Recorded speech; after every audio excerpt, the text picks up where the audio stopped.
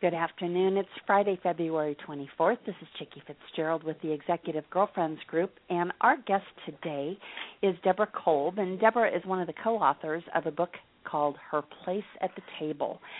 And the subtitle of the book is A Woman's Guide to Negotiating 5 Key Challenges to Leadership Success.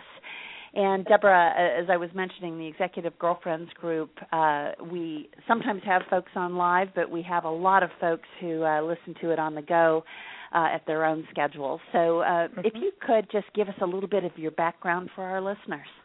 Sure. Well, so I've been a professor of women in leadership for years, as well as negotiation. So I taught at Simmons College at the Graduate School of Management, and I was the head of the program on negotiation at Harvard Law School.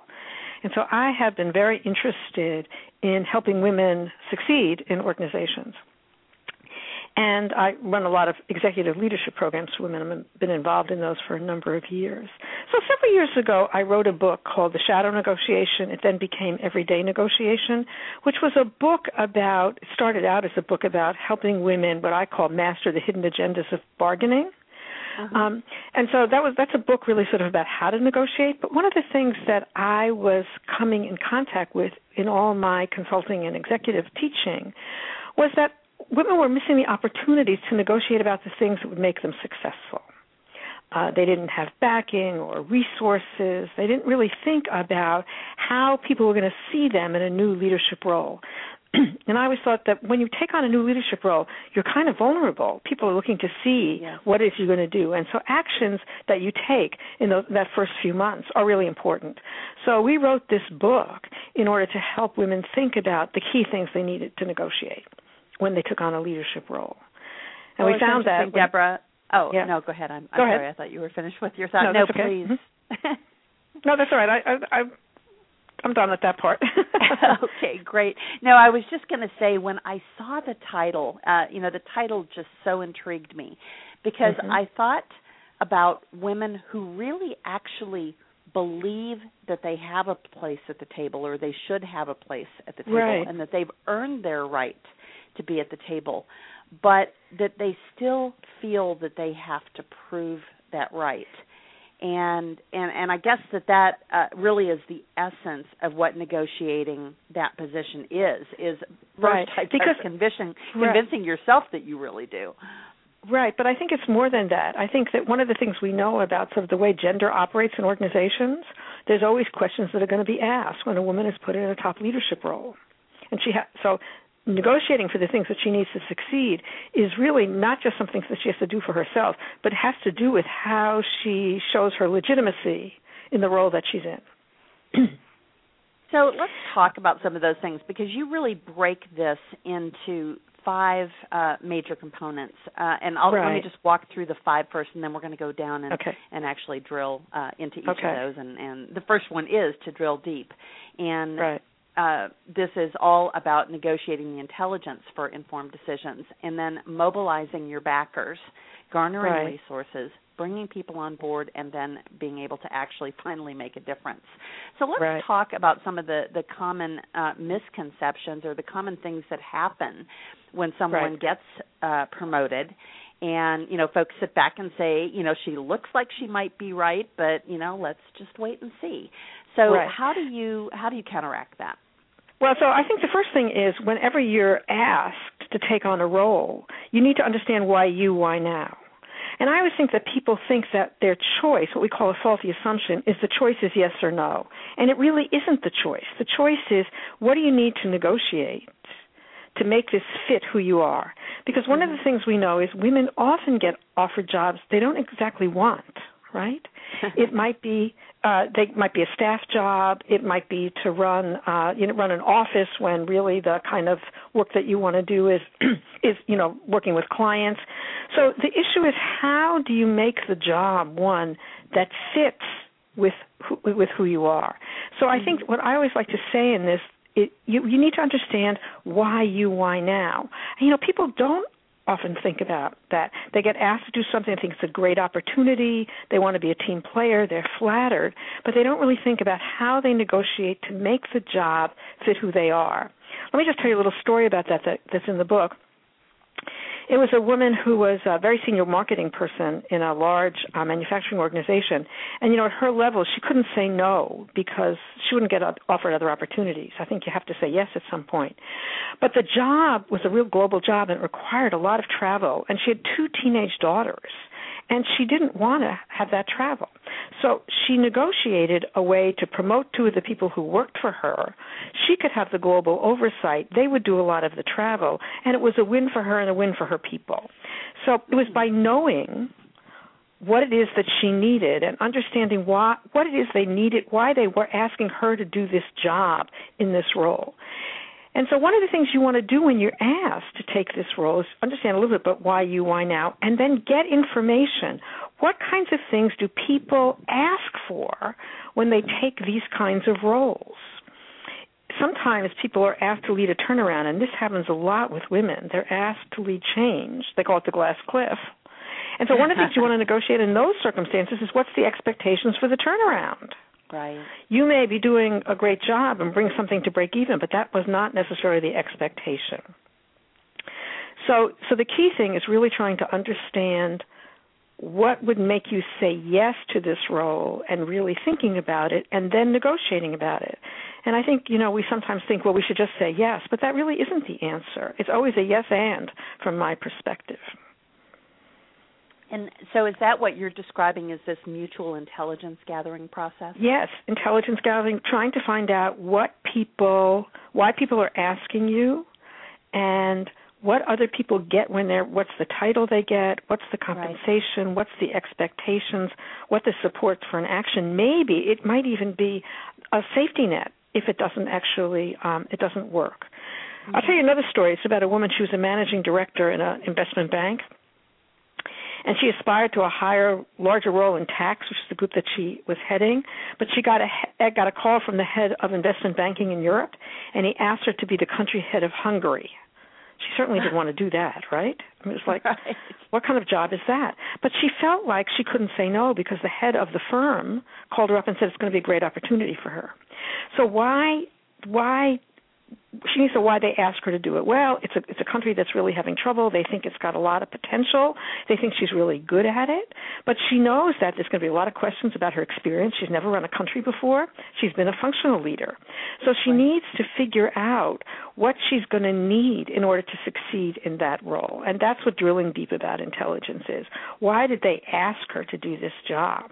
And it's because she has a track record of building good teams. Right. And the people in that office have a reputation of going off in different directions. They need somebody who could really build a team. And so once she knew that, it was important for her. Once she knew it, she could then negotiate what she needed to succeed. So I say, you can't get what you want if you don't know what you want. So drilling deep for intelligence is trying to help you figure out what you want. Well, and then that seems to lead, very neatly into the next one, which is once you know what you want, once you say yes, once you get to that common ground, then you need to mobilize the backers that are going to help you be successful in negotiating for that critical support of achieving what you have laid out in your expectations. Right. So I say, the faulty assumption that we make is that your appointment speaks for itself. That when you get put in a position like that, people sort of understand why you're there, but they really don't necessarily.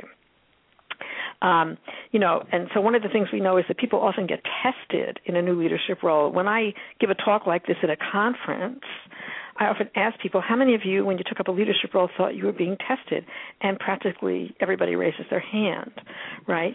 So one of the things you need to think about is understanding, now from Chapter 1, you've understood why you've gotten the job.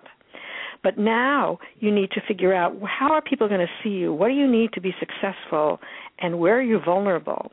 And how is your value going to be made visible? And I think this is, one of the things that happens is people get offered a role and it gets announced on email. But people don't know the reason behind what it is, the reason that people have selected you for this role.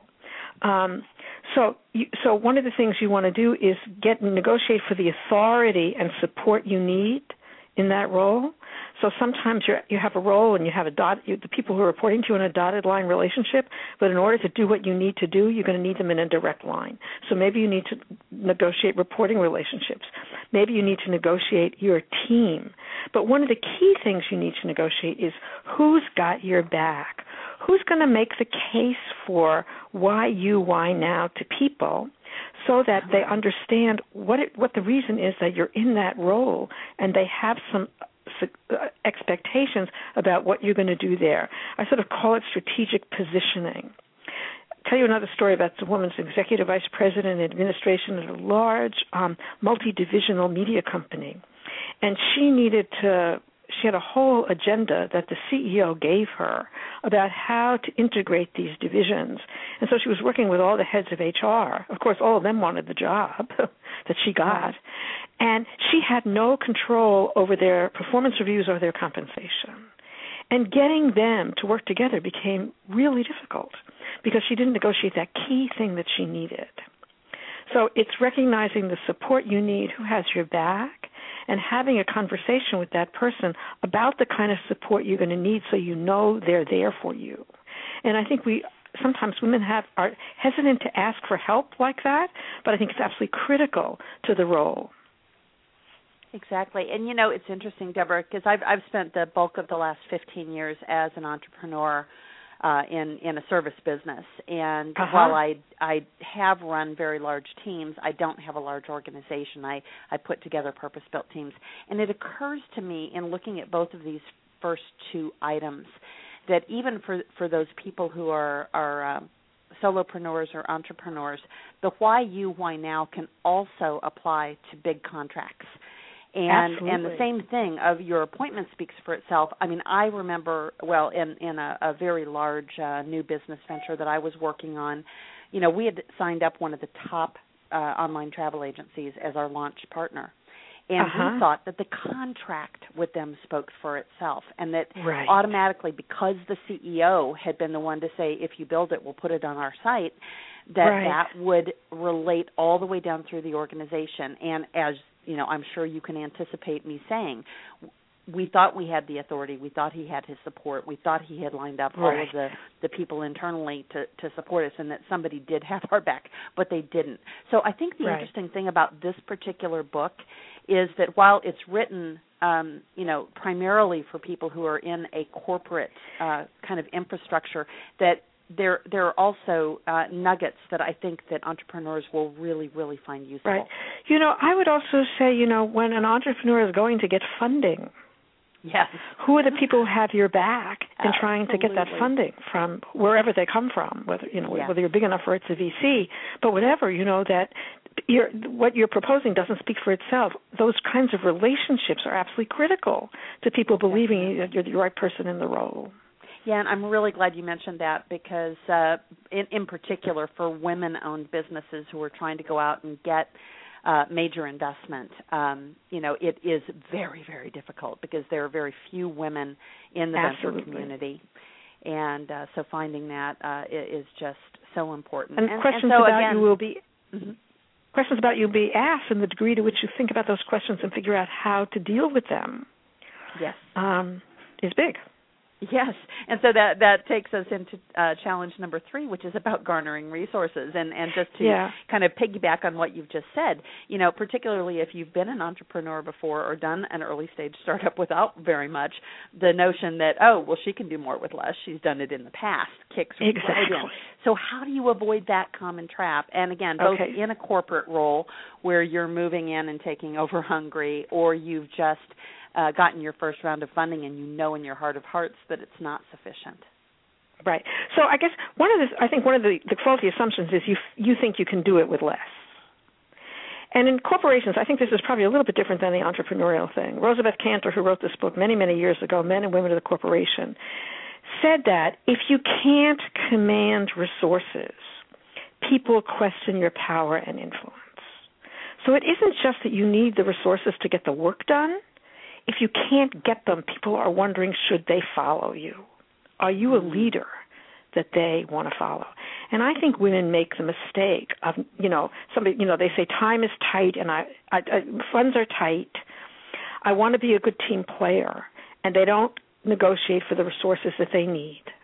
And then, first of all, they have a hard time getting the work done, but second is they don't recognize the symbolic aspect of that.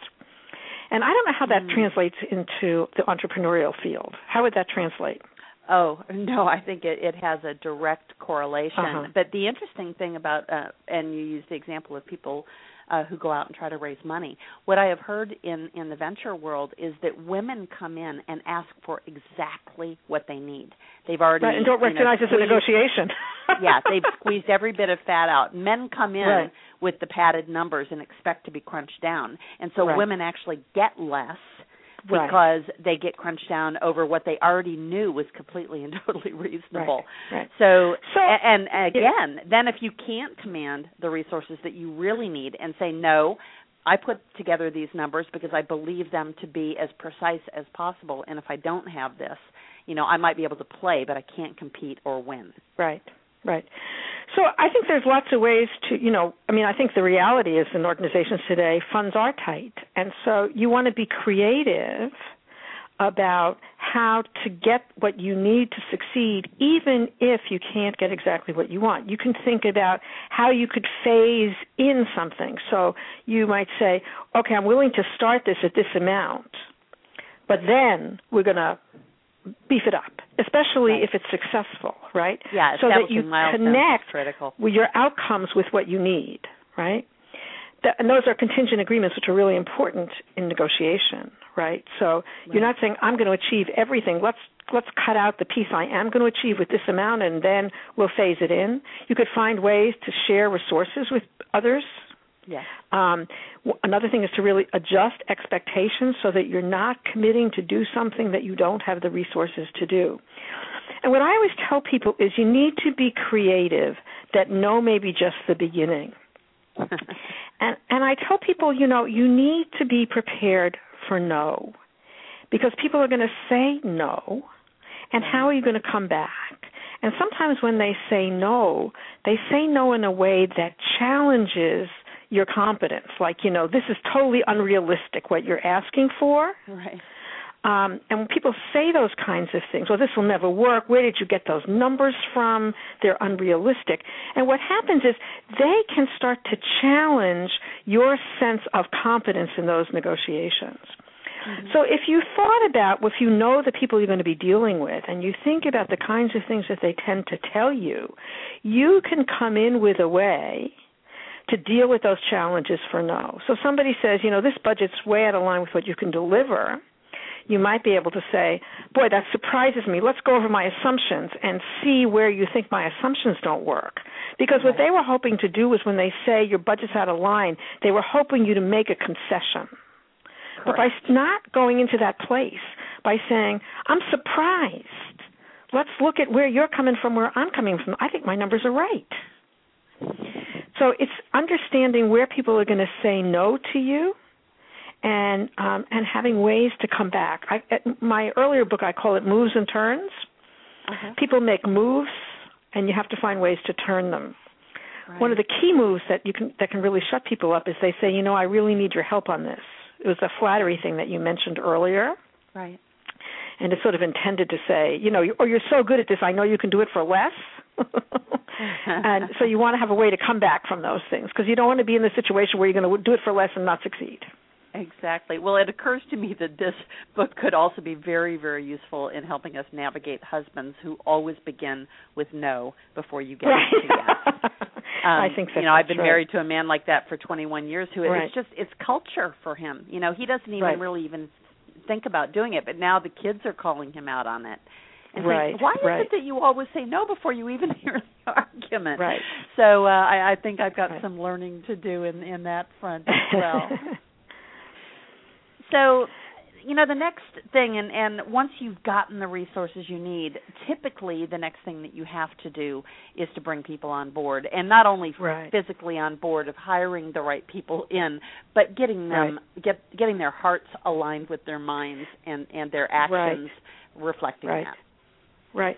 So, one of the things, the faulty assumption is that the resistance to you and your agenda will take care of itself, that, you'll come in, you have a good agenda about what you want to do, and people will come around. the problem is often when you come into a new role, there's one of two things that are happening in that role. Sometimes you're coming in and you're picking up on sort of turf with other people, or you're succeeding somebody who is beloved by the person whom you took over from. Right. But more than likely, you're coming in with a new agenda, some kind of agenda for change. Right. And people resist change. And so when you come in, you need to expect that resistance, and you need to find ways to deal with it. So, I always like to talk about this thing, listening to learn, trying to understand what people's good reasons are for resisting you. So when I teach this stuff, I often say, we think of ourselves as strategic, seeing the big picture. We act in our organization's best interests. We're collaborative and flexible. Those people that are resisting, they're short-term thinkers. They're out for themselves. They're rigid. They're uncooperative. They're narrow thinkers. And, I always say to people, nobody wakes up in the morning, looks at herself in the mirror and says, I'm a short-term thinker, out for myself, rigid and uncooperative. We all think we operate out of good strategic reasons. Right.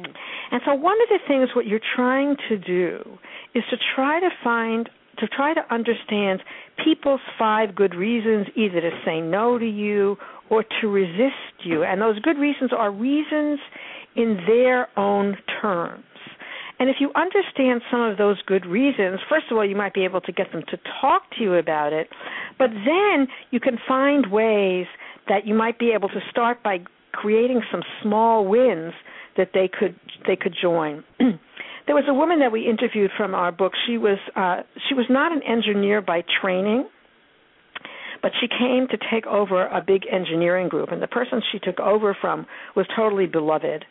And the people that were reporting to her were very worried about how was she going to be able to protect them. They were worried about losing their jobs because the economy was in a downturn and they were losing business. The first thing that she did was she used her connection, and she knew that. She learned that about them. That's what they were worried about her. And so what she did was she used her connections in the company to make sure that these people, these engineers, could work on internal problems when the business, the client side, fell down. Once she did that, they knew that she was on her side. So, understanding what people's resistance are and thinking if you can find some kind of small win that satisfies what their concerns are goes a long way to building their support for you. And so once you've gotten all of these 4 big challenges behind you and you actually are making a difference, how can you make sure that people do know about it? Because, again, the common trap is that people think that, well, if you're doing a good job, then we'll know about it. How do you ensure that things are in place so that your I think that's a really big deal. We often call it the tiara syndrome. You think that if you're doing a good job, everybody will notice, and a tiara will fall on your head, and you'll be a princess. But the fact of the matter is, if you're really doing a good job, people do not know because things are humming along. And there's a balance between trying to claim a lot of value for your work, which might be seen as pushing on the part of women, and finding ways to make it obvious for people to see what you're doing. Of course, allies are really important. But the other thing is to show the value in a currency that has value for the organization. Mm-hmm. So Kathy Benko was a very senior leader at Deloitte. When she took over the Women's Initiative, it was, the Women's Initiative, how does that contribute to the strategic initiatives of the firm? First of all, she got herself in the beginning of my story, she gets herself on the management committee, which is a big deal. That's when she negotiated.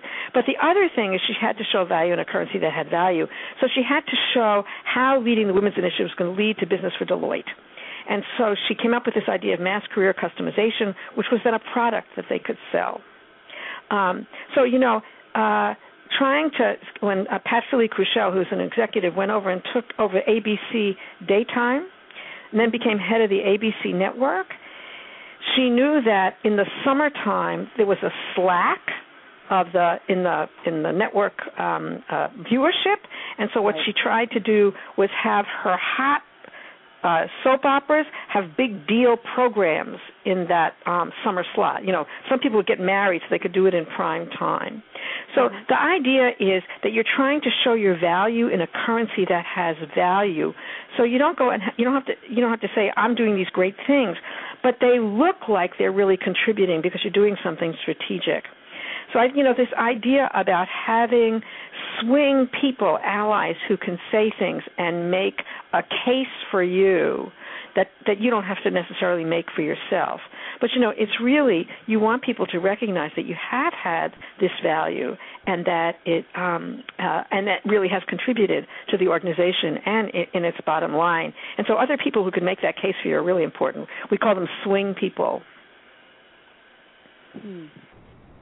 I find a lot of what we do in our consulting is going out and looking at how people measure various things in their business, and that if their metrics and their rewards aren't lined up with the strategy, then people aren't repeating the right things. And I think once you've established those reward systems, to make sure that your contributions are being recognized, that taking that all the way down into your organization further assists in getting people on board, because they actually realize that they're recognized as well. Right.